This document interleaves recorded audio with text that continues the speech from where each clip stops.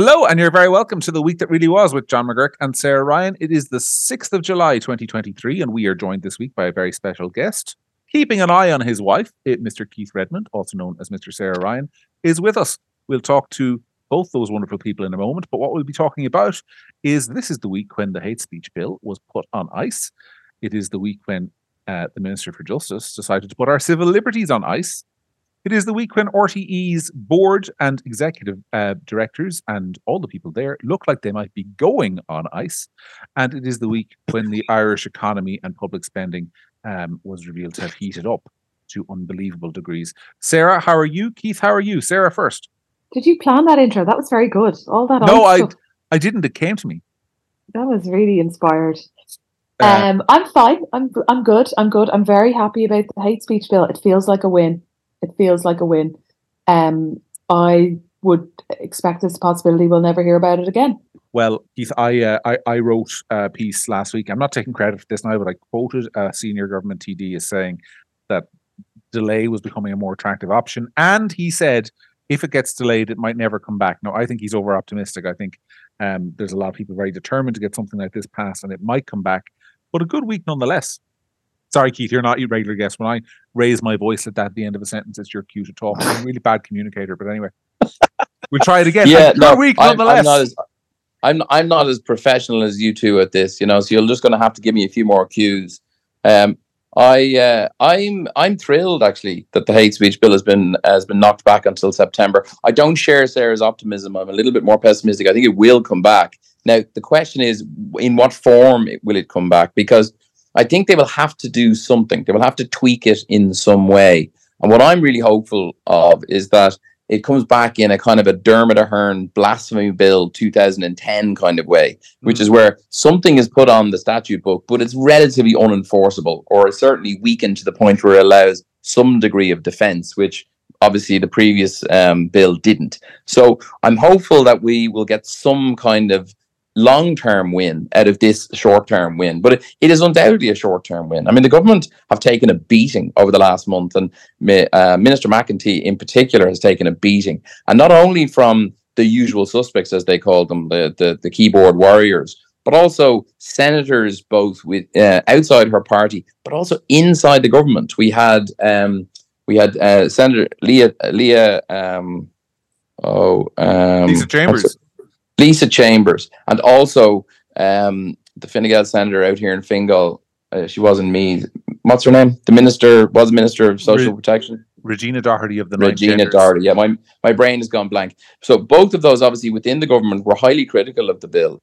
And so when you see that kind of thing happening, you kind of know there's something stirring in the undergrowth, and that's what it turned out to be. So I think it's a win. I think McDowell was fantastic. I think Ronan Mullen was fantastic.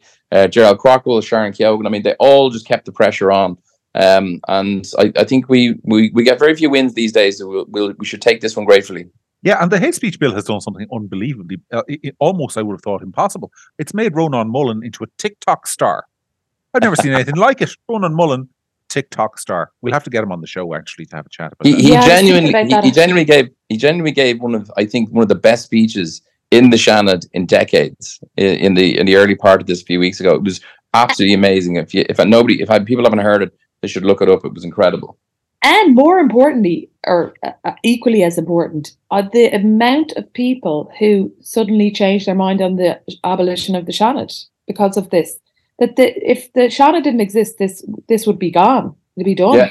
Yeah. And so, including me, including you. I mean, I voted to retain the Seanad, but I regretted that vote ever since. And fair is fair. Like McDowell and Ronan Mullen, and Sharon Keoghan, they earned their crust big time. I always think it's telling though with the Seanad that the most important voices in it are the independents, and I would like to see. I mean, I know they promised reform; it's never going to happen. But I really would like to see a Seanad with more independence in it, and more people elected from, not necessarily from universities. That might be a bit snobby, but like different sectors of society with the proviso that you have to be an independent and can't hold a party affiliation. I think that would be. John, there's going to be we're going to see huge reform in RTE, so maybe the Seanad will be able to learn from that. Ha ha ha. We'll come to RTE in a second, but just on the hate speech bill before we finish off, you were talking about Helen McEntee getting criticism. I obviously, in the job that I do for Grip, talk to various politicians on a not for attribution, off the record basis, and I can tell you there's grave discontent with her. Ben actually reported on Grip during the week a conversation with the senior Fine Gael TD in which that was picked up. But I've heard it from people at all levels of the sort of Oireachtas. There's a real sense that she's annoying her own colleagues with a lot of this stuff, and the hate speech bill in particular. I mean, they'll support her in public, but it's a black mark on her copybook. And I don't think I think she's doing her leadership ambitions tremendous damage at the moment. I think she's basically proving herself to be, since she returned from maternity leave, she's proving herself to be, I think, the most authoritarian Minister for Justice probably since the De Valera and McQuaid era. Like, you know, we're talking about somebody who not only is trying to push through the abolition of free speech, she's also pushing through, as you probably know, the abolition of the freedom of assembly and the freedom of public protest, with regard to her proposed bill to prevent people from even standing outside a hospital that performs an abortion, holding a candle, doing anything at all. I mean, we're not talking about a mob shouting at the hospital. We're talking about the smallest of protests. Even an assembly where people are praying outside a hospital will be forbidden. She's doing that. And then also, which I believe we're going to speak about, she's also gone into the courts this week to negate our constitutional right to privacy with regard to allowing or forcing rather telephone companies to maintain records of every call and text and location that your phone picks up from you for a year. So she is undoubtedly, unquestionably the most authoritarian Minister for Justice we've had in living memory. In respect to some stuff. I mean, Sarah and I were talking about this last week. I mean, we had a Ukrainian man slashed in Dublin, and we had bikes stolen in broad daylight. We have drug taking. There was a video on one of the Twitter channels this week of people basically fornicating in broad daylight in the middle of Dublin city during the week. Well, I'm leaning into my brand, Sarah. Riding. Yeah, that's and it. And Keith is leaning into his. Exactly. She's not authoritarian about any of that stuff. She's authoritarian about the right of sort of ordinary people to voice their opinions or protest or indeed text their wives, lovers, girlfriends, or friends in privacy. But she's not authoritarian about the stuff that people actually care about, which is having a capital city or indeed any town in the country that's crime free. Doesn't seem to give a shit about that. No, but she's authoritarian when it comes to civil liberties. I mean, that's without a doubt. She's going to be, she's soft on crime because it's not all that fashionable with the NGOs to be hard on crime. Yeah.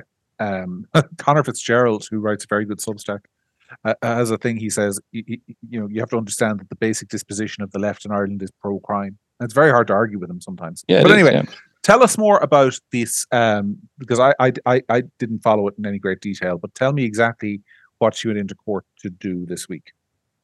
Well, it's so interesting you say that, because no media that I could see, there was one small story in the Irish Times which was very kind of, oh, by the way, this is being done and it's being done, for your benefit. But the media didn't pick up on this in any way whatsoever. Didn't see it on RTE. Didn't hear about it on News Talk. It was extraordinary, really. But effectively, what she did was she went into court and she said, "What I'd like to do, folks, is I want the mobile phone companies to maintain a record of every person in the state's activity on their phone. So activity on your phone, it can be phone calls, it can be text messages, it can be your WhatsApp messages, it can be data, it can be your location, it can be your Google searches, it can be absolutely anything and everything, anything you do on your phone.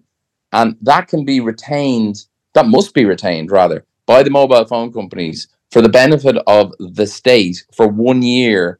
And the reason she gave was national security reasons. Now, she didn't elaborate at all because she knows very well that the courts can't inquire when she says national security reasons. And so it was done deliberately. But you have to imagine this has been done as literally some kind of authoritarian kind of flight of fancy, where she feels, yes, I want that information because I can have it. And she just went in blasé, went into the court, and the court miraculously enough gave it to her, despite the constitutional right to privacy. I think this is something that's ripe for a challenge. But at the same, and you'll remember that they lost a similar.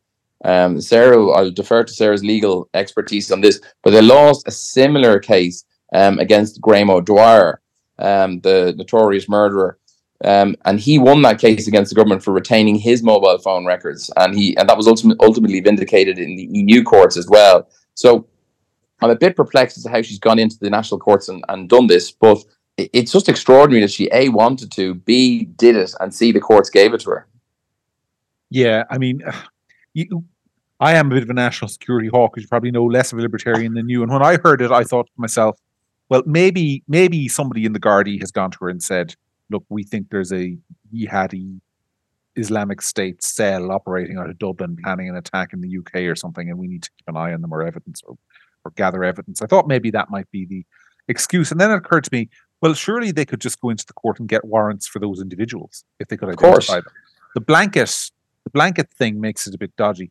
Yeah, and you're entirely right in your diagnosis, I think, about her approach to civil liberties, where she's very cavalier to it. I wouldn't like to think, bad as things are, that she's just getting this data because she wants it.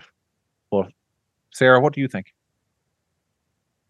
I mean, I think you can get data for, you know, any kind of is like suspected national security reason. So, I mean, I think you can subvert people's rights pretty easily when there's something like that on the table. But, I mean, yeah, you'd like to think that she wouldn't be doing that for except for something that was really serious. But to be honest, nothing surprises me anymore, John. Like that, since that hate speech bill was, since the night I read that hate speech bill from start to finish, I thought Ireland has changed and the political classes have changed, and there's an arrogance there and an entitlement and a devil may care attitude to basic human rights and things that are, you know, we think are constitutionally a given that was never there before. So who knows? Probably she fancied having that data. Yeah. My concern here is that the Gardaí use it for fishing expedition. Because in terms of your right to privacy, I mean, the Gardaí have a right to get a warrant to search your house, right? Do they need a warrant? Do they need a warrant or probable cause to go looking through your phone data? Yeah, they're supposed to. I mean, yeah. I am concerned. I have to say I am concerned because one thing, I'm going to say something very unpopular here. I don't think, this is just my personal opinion, it is not shared by the courts and it is certainly not shared by most of the country. I don't think Graham Dwyer's conviction was sound because they used that data. I mean, I don't care what anyone says now. That data showing where he was on the motorway, that he was texting this the victim, and he was in, you know, on the M50, the M8, wherever he was. That was vital to securing his conviction. Absolutely vital. And it has been established that the state had no right to get that data. Now, obviously, I'm in no doubt as to his guilt. I'm not saying Graham Dwyer is innocent in any way, shape, or form. I believe 100% that he's guilty. But I don't think that was good. I don't think the state should have the right to go poking around in your location data and find out exactly where you were at any time. I agree with Keith. There should be some right to privacy there. Yeah, anyway. But that's effectively what Helen McEntee has done now. She has decided that it was so successful for Graham Dwyer, and I think this is actually where it's come from. This is the impetus.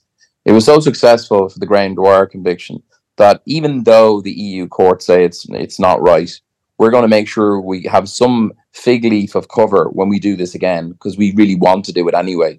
And this is what I mean. Her instinct is civil authoritarianism. She genuinely just has this instinct in her. And I think it was probably suggested to her by some manager in the Department of Justice, look, if you want to do this again, you're going to need to get some kind of court approval. And she said, we'll just go in on the QT there while RTE is basically imploding. Let's go in on the QT and get this done.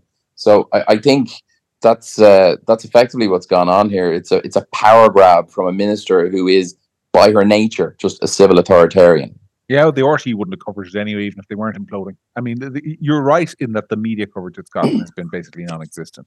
And you would have thought that there would be like some kind of wave of authoritarian media coverage saying this is a really good idea, because that's what normally happens. But it's one of these things. It's just whistled under the radar, and we'll find out about it. And obviously, the nature of these things as well is that they tend to be, unfortunately, quite popular, because you say Graham Dwyer's name, and I think a lot of people in the country would go, "Yeah, well, sure, you've nothing to hide.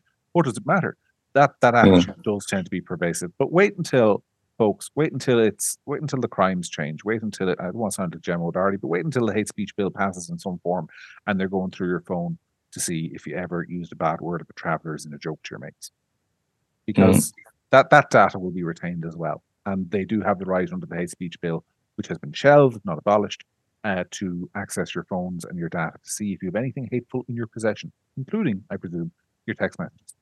Sarah, I can feel you're buzzing to talk about RTE. Yeah, I mean, do you own any Havaiana flip-flops, John? I don't, but I worked out that they're 25 quid each, so those must be some pretty good flip-flops. When I was in America, I got a pair with the Republican Party logo on them that say 2 right feet. They're really naff, but they're the only flip-flops I own. Oh my God, they sound amazing. I want them. No, I think it is a huge mess. That's what I think. I think that the carry on and the spending is shocking, and I didn't even think I could be that shocked, but I am shocked. I think they, like I said last week, and I stand over it even more so, that they treat the public with contempt. That this slush fund is treating the public with contempt, and I think that, you know, we should, like, the Grip should, whenever writing an article about anything, should stop saying euros, like, you know, 200 pairs of Havaiana flip-flops for 4,700. We should just use license fees. So, you know, they spent 462 people's license fees on flip-flops and 322 people's license fees on, you know, a meeting that got cancelled, and 27,000 households license fees on the Toy Story musical that never went anywhere, etc., etc. Because the money is like monopoly money. It's not real, but we need to remind people all the time that these are, you know, piles of 160 euros that people paid, or under threat of going to jail for this nonsense. And I mean, I'm struck by the weakness of some of the stuff. I mean, Eamon Ryan out today blathering on about how RTE is absolutely essential and must be saved, because they're now worried. You can actually sense the shift in government from, we're going to get votes from bashing RTE for their scandals, to now, oh, maybe RTE are in such trouble that, you know, we have to move into a sort of defense mode. So we had 2 Green ministers today, Catherine Martin and Eamon Ryan, so, you know, starting to defend RTE's important role as a public service broadcaster, because they're actually now worried that this stuff has gone so far that the public are just like, shut it down. I don't know if we're at that point yet, but you can feel the mood music starting to turn. I mean, when Marty Morrissey turns into a national villain, as he did today when he revealed that he you know, confirmed something that we heard during the week, Sarah, actually. I think a lot of people have heard the rumor that it was Marty Morrissey who had borrowed a Renault car for 5 years. It's a long length of a car. That there's just something fundamental. There's a culture problem in RTE. I have actually a piece coming out tomorrow saying, if you're going to fix it, you're not going to abolish it, everyone needs to be fired, because it's cultural. I mean, these people are promoted from middle ranks up to senior ranks, and this is the way it's been done. This is the way it's always been done. I mean, the barter accounts, the Holy Trinity, the 3 in 1, they existed under a series of chief financial officers. There was no impetus to shut them down, because that's the way it's always been done. The culture in there is completely rotten. And I think if you leave anyone in there running the thing who's been brought up in that culture for the last 20 odd years, the changes they'll want to make are minimal. It's human nature. You need a completely new broom at minimum, but I still say shut it down, sell it off, build apartments in Donnybrook, and move sort of a national news broadcaster to Athlone or somewhere. Yeah, well, I mean, I wonder, you know, the culture of RTE was exemplified by those Havaiana flip-flops. You know, as you say, they're 25 quid a pop, right? So let's say you need to buy, what is that? They bought 200 pairs of them for this $5,000, right? So if you need to buy 200 pairs of flip-flops for some event, something, I don't know, God knows what it is, right? the first instinct of somebody who's been told to buy 200 pairs of flip-flops for some PR event is not to buy Havaiana flip-flops. Yeah, listen, Keith, sorry to interrupt you, right? But how many weddings have you been to? Well, I'm obviously the only woman here. A lot of 80% of weddings that you go into the ladies' toilets and the bride has bought a basket of flip-flops so that women can take their shoes off and dance. And I know for a fact that those flip-flops, you can get them on multiple websites or whatever, and they cost about 50 cents each. Yeah, I just had a quick look. I had a quick look on AliExpress there, and you can get a pair of flip-flops for €1.10. So if you can get a pair of flip-flops for €1.10, and as you say, Sarah, we've seen many times flip-flops provided for free for wedding guests and stuff like that. Like, that's the instinct that a person who's spending their own money has when they're buying flip-flops. If you are spending other people's money, and it comes down to this famous Milton Friedman, example of when you're spending other people's money, you're not half as careful as when you're spending your own, obviously. And RTE are the living exemplification of that, because everything has to be the best of the best, even if it's for a one night only ridiculousness, like whatever PR event they were doing with flip-flops. But when you get to but as you say, it's an embedded culture, John. And when you're saying you need to fire everybody and start again, first of all, the new Director General, Kevin Bakehurst, is a former Deputy Director General. So he is embedded in this culture. He knows this culture. So he's the former Deputy Director General, and he's going to be the new broom that's going to clear the way and for this shiny new RTE. Like, give me a break. Like, they turned down that guy, the CEO of An Post, McRedmond, David because quote, he was too entrepreneurial. Now, can you believe that? That was the reason that was given. He was too entrepreneurial in his interviews. So when he was in his interviews, they were shocked by his entrepreneurialism so much that they had to get rid of him. So if anybody was going to be the new broom, it was going to be him. But the former Deputy Director General taking over now is not in any way a change of culture. Let's be brutally honest here, okay? And the other thing to bear in mind about the culture there is that, as you say, the politicians are now beginning to panic a little, that they've overcooked this and the public are turning against them. And so the two Green ministers were out, but also the Taoiseach and the Taoiseach were out today defending the TV license and saying you should pay your TV license, because they sense the possibility of a water charges moment where we have a mass non-pay of TV licenses. And if there was a mass non-pay of TV licenses in the same way as there was for the water charges, the TV license could very well be doomed here. The amount of money that's been squandered by RTE, and as Sarah said, the amount of people's TV license fees that have been squandered could easily be packaged into a popular movement and result in mass non-payment. And I think the politicians are beginning to panic a wee bit about that. And rightfully so. But are also, let's call a spade, like, are you not, to play devil's advocate here, are you not a gobshite to pay it from now on? Unless you see a massive overhaul of the whole thing. Are you not a gobshite if you pay that fee at this point? Like, they're coming out today because they're starting to realise that, the shock and awe, as you say in the beginning, everyone clutched their pearls or whatever, and it was like, this is terrible. But now they're realising that the public are outraged, and they're starting to, like, I saw, and two of them said, it's important for us to have balanced media. You must be joking. Does anybody actually, do they think that the public really believe for 1 second that RTE provides balanced news? Are they out of their minds? Was RTE balanced during COVID? Catherine Martin cited COVID today. I don't know if you saw this there. Catherine Martin, when Ben asked her about why, she said something like, it's very important, we need public service broadcasting. And Ben just said, why? Why do we need it? And she was like, well, we saw why during COVID when RTE provided fair, independent, factual and balanced news. And I mean, I didn't fall off my chair laughing. I just kind of, because okay, fine, but COVID, was RTE balanced during the referendum on the 8th?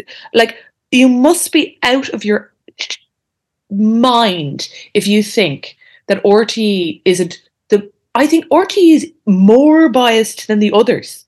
Like, they have their own agenda, they have their opinions on things, and their entire news and their entire editorial line is driven by that agenda on everything. Well, they ask us to pay to be told what to think. Like, they are so biased, it's pathetic. And that two government ministers would have summon up all of the audacity in their bodies to say that we need balanced media. You must be joking. Like, you must be joking. I think RTE are basically the left-wing version of Fox News. They are so egregiously biased. It's hilarious that anybody, including a government minister or anybody else, would stand up and say that they're anything like fair and balanced. In COVID, they effectively parroted the government line and questioned nothing. Not the 90-minute staying in a pub, not eating a meal, because COVID only gets you if you're hungry. Like, they questioned nothing. They parroted the government line. And Claire Byrne, as she was called, Claire Byrne, basically wanted more restrictions, heavier restrictions. I mean, that RTE were anything other than a cheerleader for more and more restrictions during COVID is undoubted. And seeing Catherine Martin coming out today saying that was the example of why we need public service broadcasting made me realise that was the reason we don't need RTE. Well, there's another factor here as well. And sorry not to be echoing and pile on, but I'm going to pile on. Because the other issue is that the Green Party have a particular vested interest.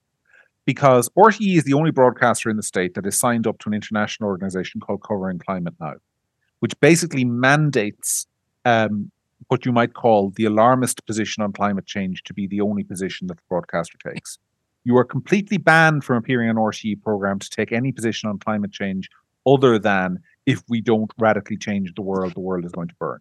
That is RTE policy. You can't go on. In addition, the broadcaster has been given by Catherine Martin's own department, I think in the region of €4 million over the last 2 years to make programs promoting the Green Party's view of the climate. The Green Party in particular use RTE as a messaging vehicle for them politically.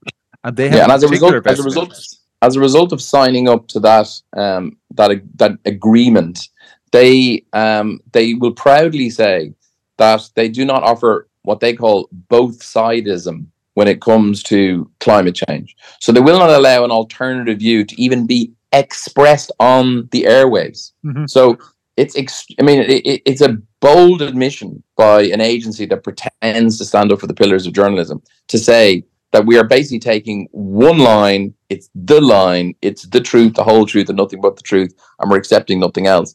So you're right. I mean, they scratched the Green Party's back, and the Green Party are now scratching theirs. And unfortunately, the Green Party are in charge of the ministry that is most engaged with this, obviously communications. So, I have absolutely no doubt whatsoever that this is going to be that classic Irish scandal that Jason O'Mahony writes about, which is where everybody gets up in arms, we have a hearing, it all goes into the long woods, and then we just forget about it. And that's basically what's going to happen here. Although, wouldn't it be wonderful if we saw old Leo Varadkar? Do you remember old Leo Varadkar used to come out, shoot from the hip, and come out with some kind of bold thing that no one else would say? I remember that guy. He was great. I liked him. He was great. Can I just interject here? Because I wrote in a piece about a week or so ago that I knew him a little bit when I was younger. I think did you know him as well, Keith, back in the day before he goes to the can we just put on the record here that the right-wing Leo Varadkar thing wasn't a myth? I mean, he made you and me look like kind of like wusses. Leo Varadkar, people forget, was not only pro-life, staunchly pro-life. He was against gay marriage. And he was against gay adoption, and he was against gay men giving blood at the National Transfusion Service. Like, this is a guy who made me raise my eyebrows. Like, this is a guy who was super right wing, and now he's basically Justin Trudeau with fancier socks. Like, he's become so center left, social liberal. It's stunning. He used to actually slag off, I don't know if you remember this, he used to slag off Gareth Fitzgerald's tenure as Taoiseach and stood up in the Dáil and pointed at Brian Cowan when Brian Cowan was at his lowest ebb and shouted at him and said, like, you'll end up like Gareth Fitzgerald, writing articles in the Irish Times no one reads, and just people thinking back on your tenure as someone who ruined the country economically and was only concerned about social issues, blah, blah. Mate, what are you talking about? He may as well have been shouting in the mirror. I mean, he's turned into Garrett Fitzgerald's, stepson. I mean, it's extraordinary, the transformation in this guy. But imagine he was to get up in the morning and decide, you know what I'm going to do here? I'm gonna do something that I think will be extremely popular, but at the same time won't matter a shite when it comes to the finances. And that is, if he said, I'm going to abolish the TV license, right? The people would be thrilled, all right? Mm-hmm. And you would say, oh my God, that sounds like a reckless move. The TV license brings in €160 million a year, okay? And let me tell you, for the guys who are currently in government, I know we're moving on to this, the guys who are currently in government, €160 million is a sniff. It's nothing. We're spending $3.5 billion on housing Ukrainians and people fleeing persecution, etc. $3 billion a year is being spent on that alone. So I'm sure they could scrounge up 160 million to cover that, and all they would have to do, and they would basically say, we're abolishing the TV license as a result of this scandal, blah blah blah. Leo would get huge kudos for that, and old Leo would have done that. He would have done it long before this scandal. Imagine if that happened next week. It'd be like the hate crime bill kicked to touch this week. Next week, the abolition of the TV license. What next? Oh, I don't know. They might actually cut taxes. Imagine that. No, that would be the most exciting 3 weeks of our lives. That the government finally listened to the public. It'd be like some kind of. The lizard people being really dragged kicking and screaming into all these positions. Remember, it's not as if Leo has suddenly rediscovered his roots. I mean, Ben Scallon asked him a question today about the Tusla scandal, which we won't talk about in any great depth. But like, basically, there's a report out there saying that there are girls in the care of Tusla being trafficked for sex, and Leo just frowned and stomped up in a "how dare you ask me about that? Yes, it's being investigated, but I won't give you any more details" kind of way. The government are being dragged kicking and screaming into all of these positions with really bad grace. And I mean, wouldn't it be so refreshing if he they're slumped in the polls, they're at 19%, because no one cares about anything he says. Say some interesting things, Leo. Stand up and say, you know what? RTE have been a disgrace for a long time, and it's time for serious reform. We're abolishing the TV license, as Keith said. Tusla have been a disgrace. We are reforming that because the allegations are being made are deeply concerning. Yeah, we've heard what you said about the hate. We've heard what you said about the hate speech bill, so we're going to reconsider it and discuss it again in a few months' time. But it's not going to happen in its current iteration, etc., etc. I reckon that Fine Gael would literally go up about 10 points if they did all this stuff. Yeah. I think if they did that, they would actually be touching base with who they're supposed to be representing. Yeah. Fine Gael have lost poll numbers because they've lost their way. They don't realize who they're supposed to be for anymore. They're basically the sock Dems, with a couple of farmers. I mean, that's basically what they are now. I'm going to remind listeners who don't know that Keith served with great honor and distinction, and to the annoyance of many people of the left in Fingal, as a councillor for Fine Gael. So he's not just a crank. You're somebody who was actually representative of that party, so you know of which you speak.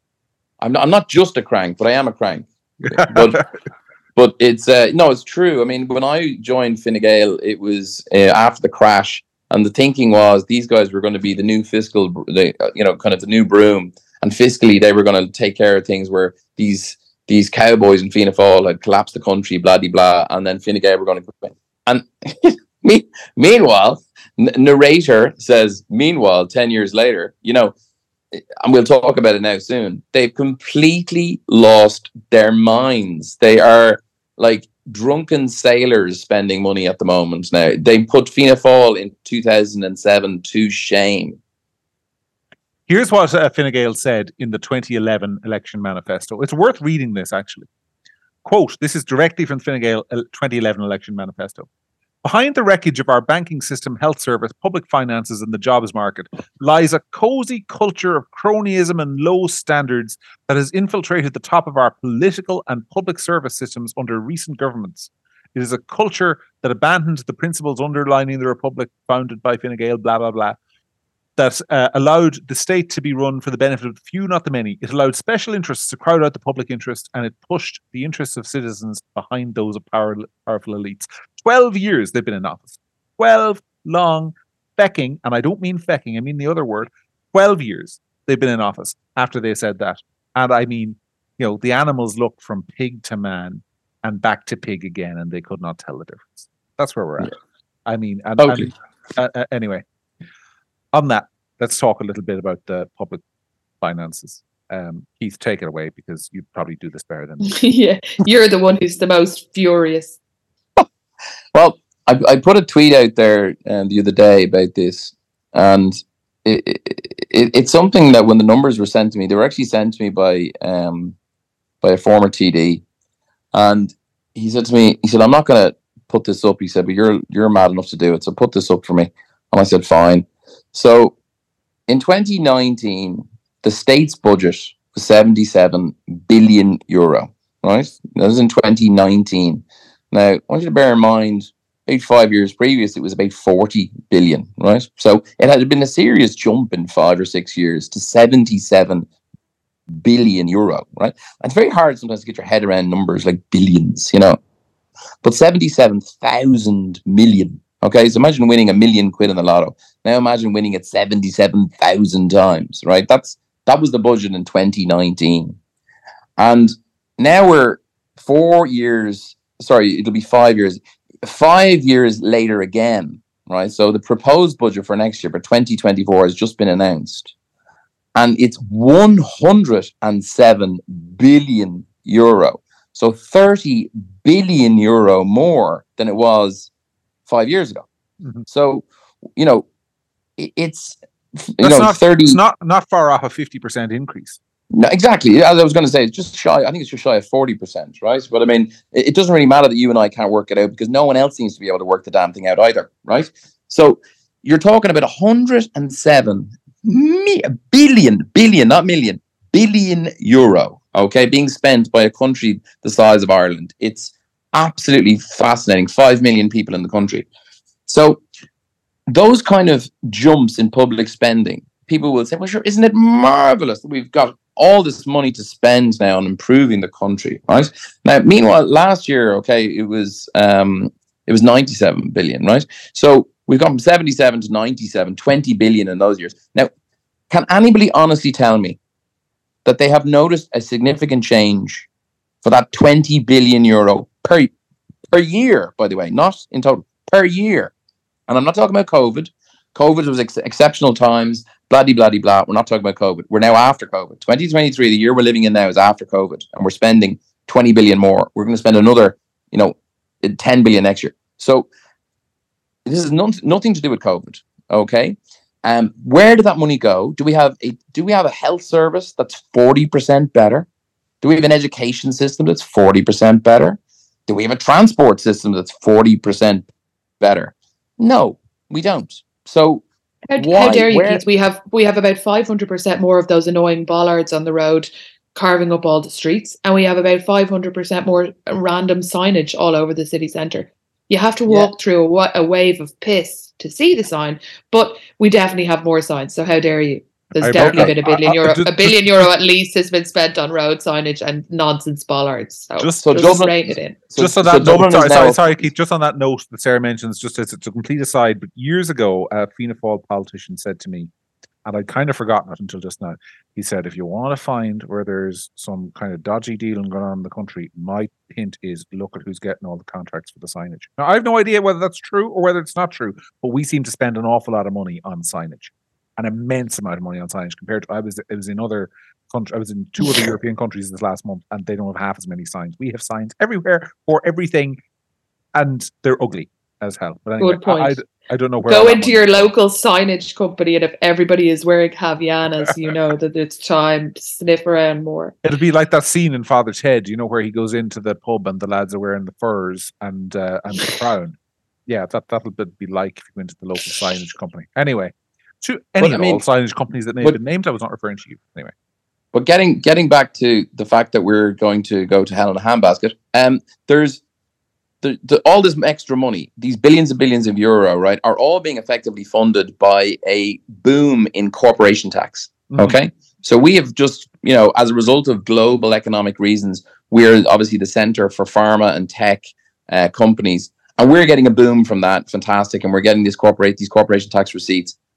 They are very reminiscent of the stamp duty and capital taxes that we were getting during the property boom. Very reminiscent of it. A windfall tax that can blow with the wind, blow in and blow out. And that's exactly what this is again. We've literally learned nothing from the last crash. We've learned nothing. And we are, mark these words, we are destined for a crash again, because that is the nature of capitalist markets. They go up and they go down. And when this market goes down, when the tide goes out, or when the wind changes, we are going to have a massive program of austerity again. And potentially our old friends, Mr. Joshi from the IMF, could very well be in telling us that we're bold boys and girls and we have to do things differently again, because we simply are incapable of learning. Well, that's what I was going to say. There's a reason lessons will be learned is a cliche in this country, right? And it's only a cliche because lessons are never bloody well learned. Never. Lessons have been learned. I mean, I think back to that time in the crash there. Do you remember when, in the aftermath, remember Enda Kenny and Pat Rabbitt promising sober government and never again, and we will run the country prudently and live within our means. And then we had the fiscal treaty in 2011, which is a complete failure in Ireland's case, because it's actually very well designed in one respect, in that it means that you can only increase your spending so long as it doesn't go above a certain percentage of your national debt, or the deficit has to be a certain percent of GDP. But when you have this tax boom, the fiscal treaty isn't operable. There's no regulation saying, in Charlie McCreevy's words, you can't spend what you have. And because we have all this money now, we're just splurging it everywhere.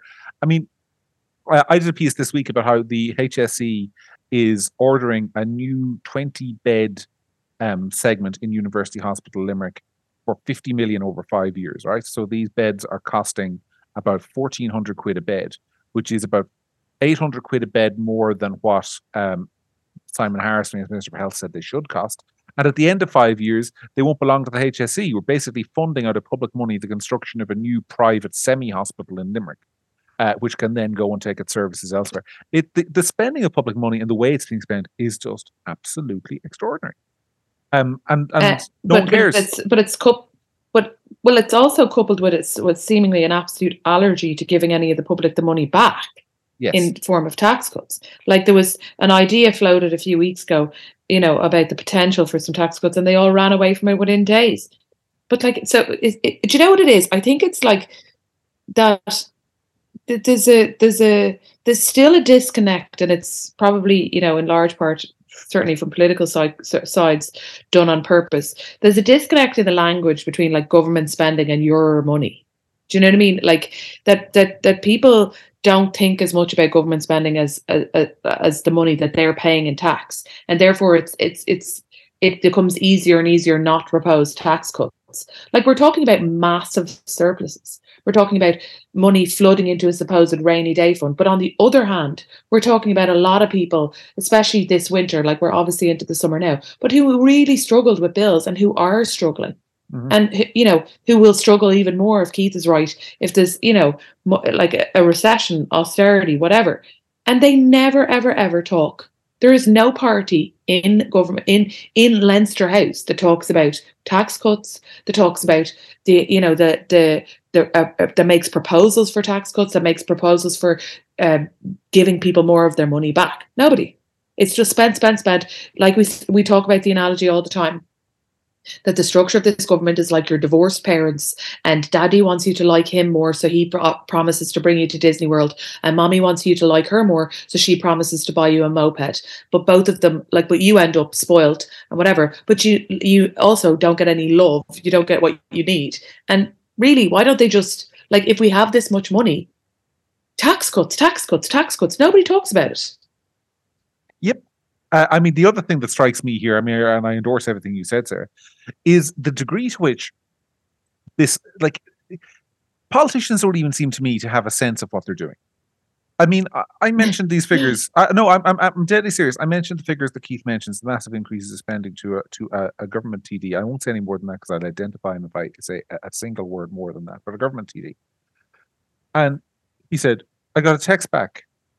The text had one word: Jesus.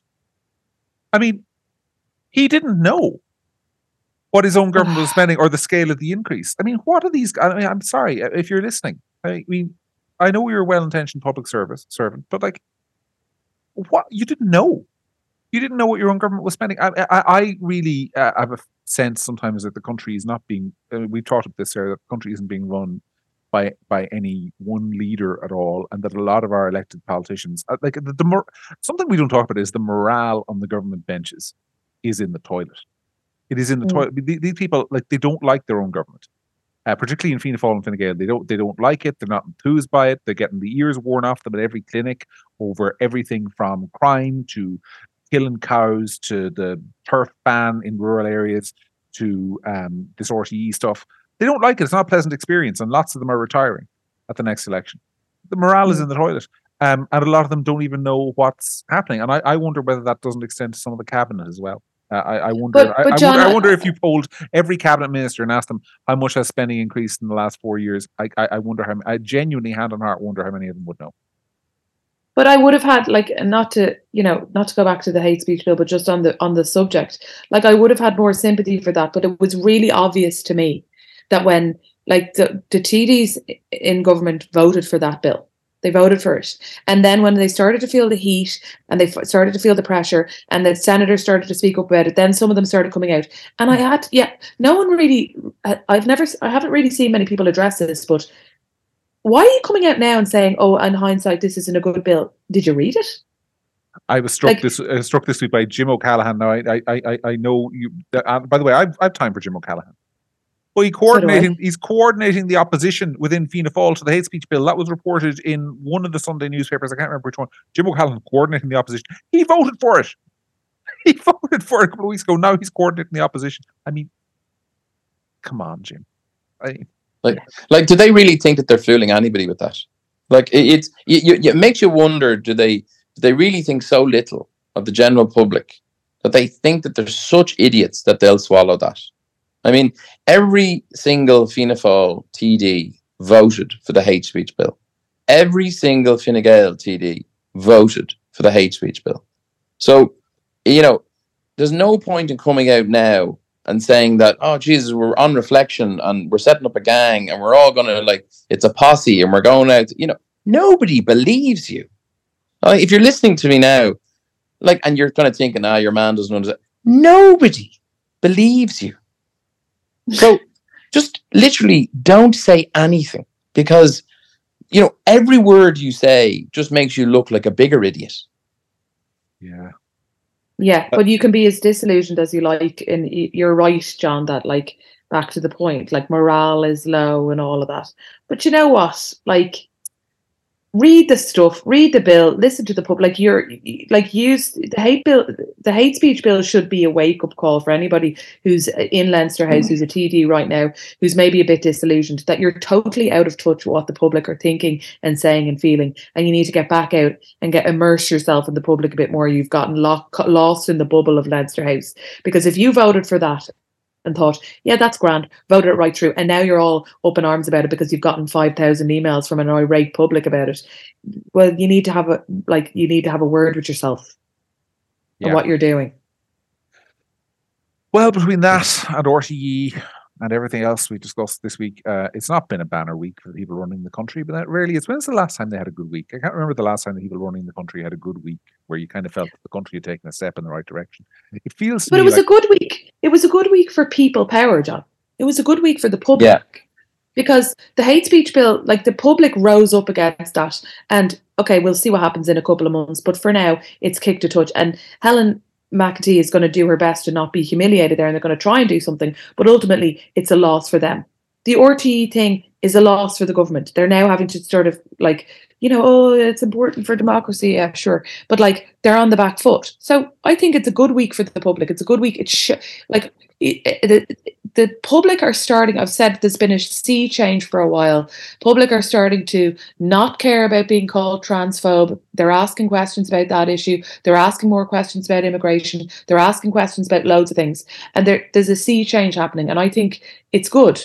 The government haven't had a good week in a while, but they don't deserve a good week. And they haven't deserved a good week in a long, long time. And, like, if you were in any way of an intuitive politician, as we thought Leo was, you would think he would sit there tonight and go, right, the public want X, Y, and Z from these issues. I'm going to throw them a bit of meat here. And that's the moment where you step outside the political fray and you actually offer the public a kind of a glimpse of an alternative way of looking at things. Because at the moment, it's so homogenous, both government and opposition on all of these issues, that, as Sarah says, the public have literally rose up against not just the government, the entire political class. Mhm. The entire political class. And they have said, no, we're not having this. No, we're not happy with that. No, right? And we're irate about the RTE. Like, if you were Leo sitting there, there's so many easy wins here to pick off the tree. And I know he's an avid listener to this podcast. And so I would suggest to you, Leo, as you sit there now, swirling your cranberry juice in your glass in your evening meal, and you just think to yourself now, what would old Leo do? You'd write a very mean letter to the Irish Times. That's what he'd do. He used to be an avid letter writer at the Irish Times. I just think, I look, when I see Leo Varadkar, I've resisted making this point on this podcast before, but I think it's important enough to make. I think he is more loyal or more concerned about what his circle of friends think than he is about what the opinion polls say. That's my impression of him. I think that Leo Varadkar is more concerned about the disapproval of his personal social circle, which is very liberal and very progressive and all the rest of it, than he is about what the polls say. And I think he's deeply embarrassed about his right-wing past. Deeply embarrassed. Ashamed that he was. Well, I mean, governments in general, if they're there too long, they end up in bubbles and they don't really, they lose touch with the public. And there's no greater bubble than this one. I mean, we have a Leinster House has departed. I mean, it's not a bubble, it's a UFO, and it's just departed and left the rest of us here. I mean, it's running its own show inside in there. I mean, nobody knows what the hell's going on. Outside, we don't know what the hell's going on in there. Like, it doesn't make sense to anybody. Somebody made that exact point to me during the week with using a memorable phrase. When somebody was saying that Leinster House is sort of a bubble and they're all in there, and they said, you know that because it's the only place in Ireland where Ivana Bacik is taken seriously. Which is true. It's true. Yeah, the Bacik bomb hasn't really been a stellar moment for Labour, has it? Like, the Bacik bomb is just absolutely. I mean, it's incredible. You would have thought that Labour could go no lower, but no, it turns out you can. I will find it very funny. I was looking the other day. I mean, Brendan Howlin might retire. There's no certainty on that. And if he does, then it is eminently possible, on the figures from last weekend where Labour were on 2%, that the only Labour TD to be re-elected at the next election might be Alan Kelly. AK-47. He got a personal vote in Tipperary. I actually live in Alan Kelly's backyard in his bailiwick, and he gets a vote here that is not a Labour Party vote. He gets an Alan Kelly is a sound lad who sorts out the local issues and is a really good local TD. That's the vote he gets, and I think he'll keep a lot of it. And the thing is, can I just say though, like, all jokes aside, and I'm, think I've mentioned before, like, not a Labour voter, but I think that's really bad. Like, I think that there is some smart people in Labour. I think they're wrong on absolutely everything they think and say, but, like, Duncan Smith is he's a good TD. Like, he's a local TD for us here. He's a good TD. He's a smart guy. Again, I think he's wrong. I think he's wrong. And a very nice person. I think he's wrong in every single thing he says or thinks, but he still brings something to the table, and he has an ideology, and he's smart. And, like, if Labour sitting TDs right now have any sense at all, like, stop sitting there waiting for the thing to fall on your head and do something. It hasn't worked out. It was a huge mistake to get rid of Alan Kelly. A huge mistake. Massive. And Ivana Bacik has not landed with the public. I said it a few weeks ago on the podcast. They've done everything. They've tried everything. It's embarrassing at this point. It's like, kind of throwing out anything. We'll build 1 million homes. What? 2 million? Oh, well, this one. No one cares. Labour need a couple of big ideas and a better leader. I'm sorry. It just hasn't worked out. And if they want to save their seats, like, I don't think it's good for politics necessarily for any party to be wiped out completely. And I think they should face the fact that they made a huge mistake and do something about it, or they're going to be gone. Yeah, Like, but Well, I think Alan Kelly could very well be the only sitting Labour TD that's elected at the next election. But I wonder if he'll be running for Labour, because yeah, I heard that too. Like Michael O'Leary, not Ryanair Michael O'Leary, but Michael O'Leary used to be Labour leader in the 80s. He eventually ended up as a Fine Gael TD. And, I wouldn't be surprised if the unloved Alan Kelly eventually just decided, well, if you don't want me and you're a sinking ship anyway, I'll hop off somewhere else. It could easily end up running for one of the two big parties. Yeah, and also they'd be lucky to have him, because he's actually a really good TD. He does his Uber Wally on things. When he gets into an issue, he gets his teeth into it. He's a really good researcher. He's a good parliamentarian. They'd be lucky to have him. That's why it was a huge mistake to get rid of him, because he has broad appeal. He's rural and city. Like, he's not, you know what I mean? He appeals to all different kinds of people. Again, wrong and everything, but still a good politician. It was a massive mistake. Labour got mad horny with the taste of winning at that by-election and decided they remembered what it felt like to win so they haven't won a thing since 2011, and they thought, oh, we're another Gael, let's jump on another Gael, we've got the win behind us, and we know how the last one worked out. So it was dumb, but call it what it is, a mistake, and do something about it, or else you will be annihilated. We're basically out of time, but I'll sum up what I think the problem is, right? I think the problem, not just for Labour, but for all these parties, is that none of them are making anything happen. They're all sitting there, and this strikes me every time I talk to a TD, which I do fairly, not that often, because I think it's important not to talk to them too much, because honestly, you get sucked into you might catch something. But none of them make anything happen. They're sitting there waiting for the political wind to blow and hope that it blows in their direction. And I get this sense with the Labour Party that they believe the public will come to their senses. That, that they're sort of, that they will come to their senses and vote for Labour because that's what you do, because that's, and the same with Fine Gael and the same with Fianna Fáil, that all these issues, hate speech, immigration, chicks with dicks, whatever you want to say, it's all the public will eventually come to their senses. They're just having a little tiff with us. But, they'll knock on the door of some old lady who can't afford to heat her home, and they'll say, you seem to be in a spot of bother there, you're freezing, but you know what'll warm you up? We tried to get To Kill a Mockingbird removed from the school syllabus, and that just must warm your soul, mustn't it? Jesus. Yeah. I mean, they're completely absurd. The joke of a party. They have an Irish Times narcissism that, we're the paper of record. We actually know all of these things. All these silly little other people don't understand. Come to us. We will tell you the truth. We will give you our wisdom. The Fintan O'Toole school of narcissism. And so this is what Labour are. Labour are basically the party of the Irish Times. And they're the political wing of the Irish Times. And you've managed to talk about Labour without even mentioning your favourite Labourite, Aon. Oh, don't talk to me about him. Okay. Honestly, Jesus Christ, the most disingenuous politician to have ever darkened the door of the Dáil. I need a whole podcast about him. We will do it. Perhaps we'll do a whole podcast about housing in Clontarf. That will be an interesting discussion. But for now, I'm afraid, folks, as much fun as this has been, I think we've gone over an hour. So, people, if you're still listening, thanks for sticking with us.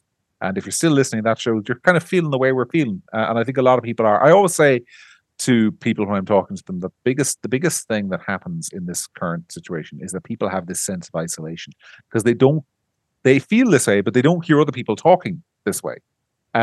So if you are out there and you're looking at the country and you're going, what in the name of jeepers is going on? You're not on your own.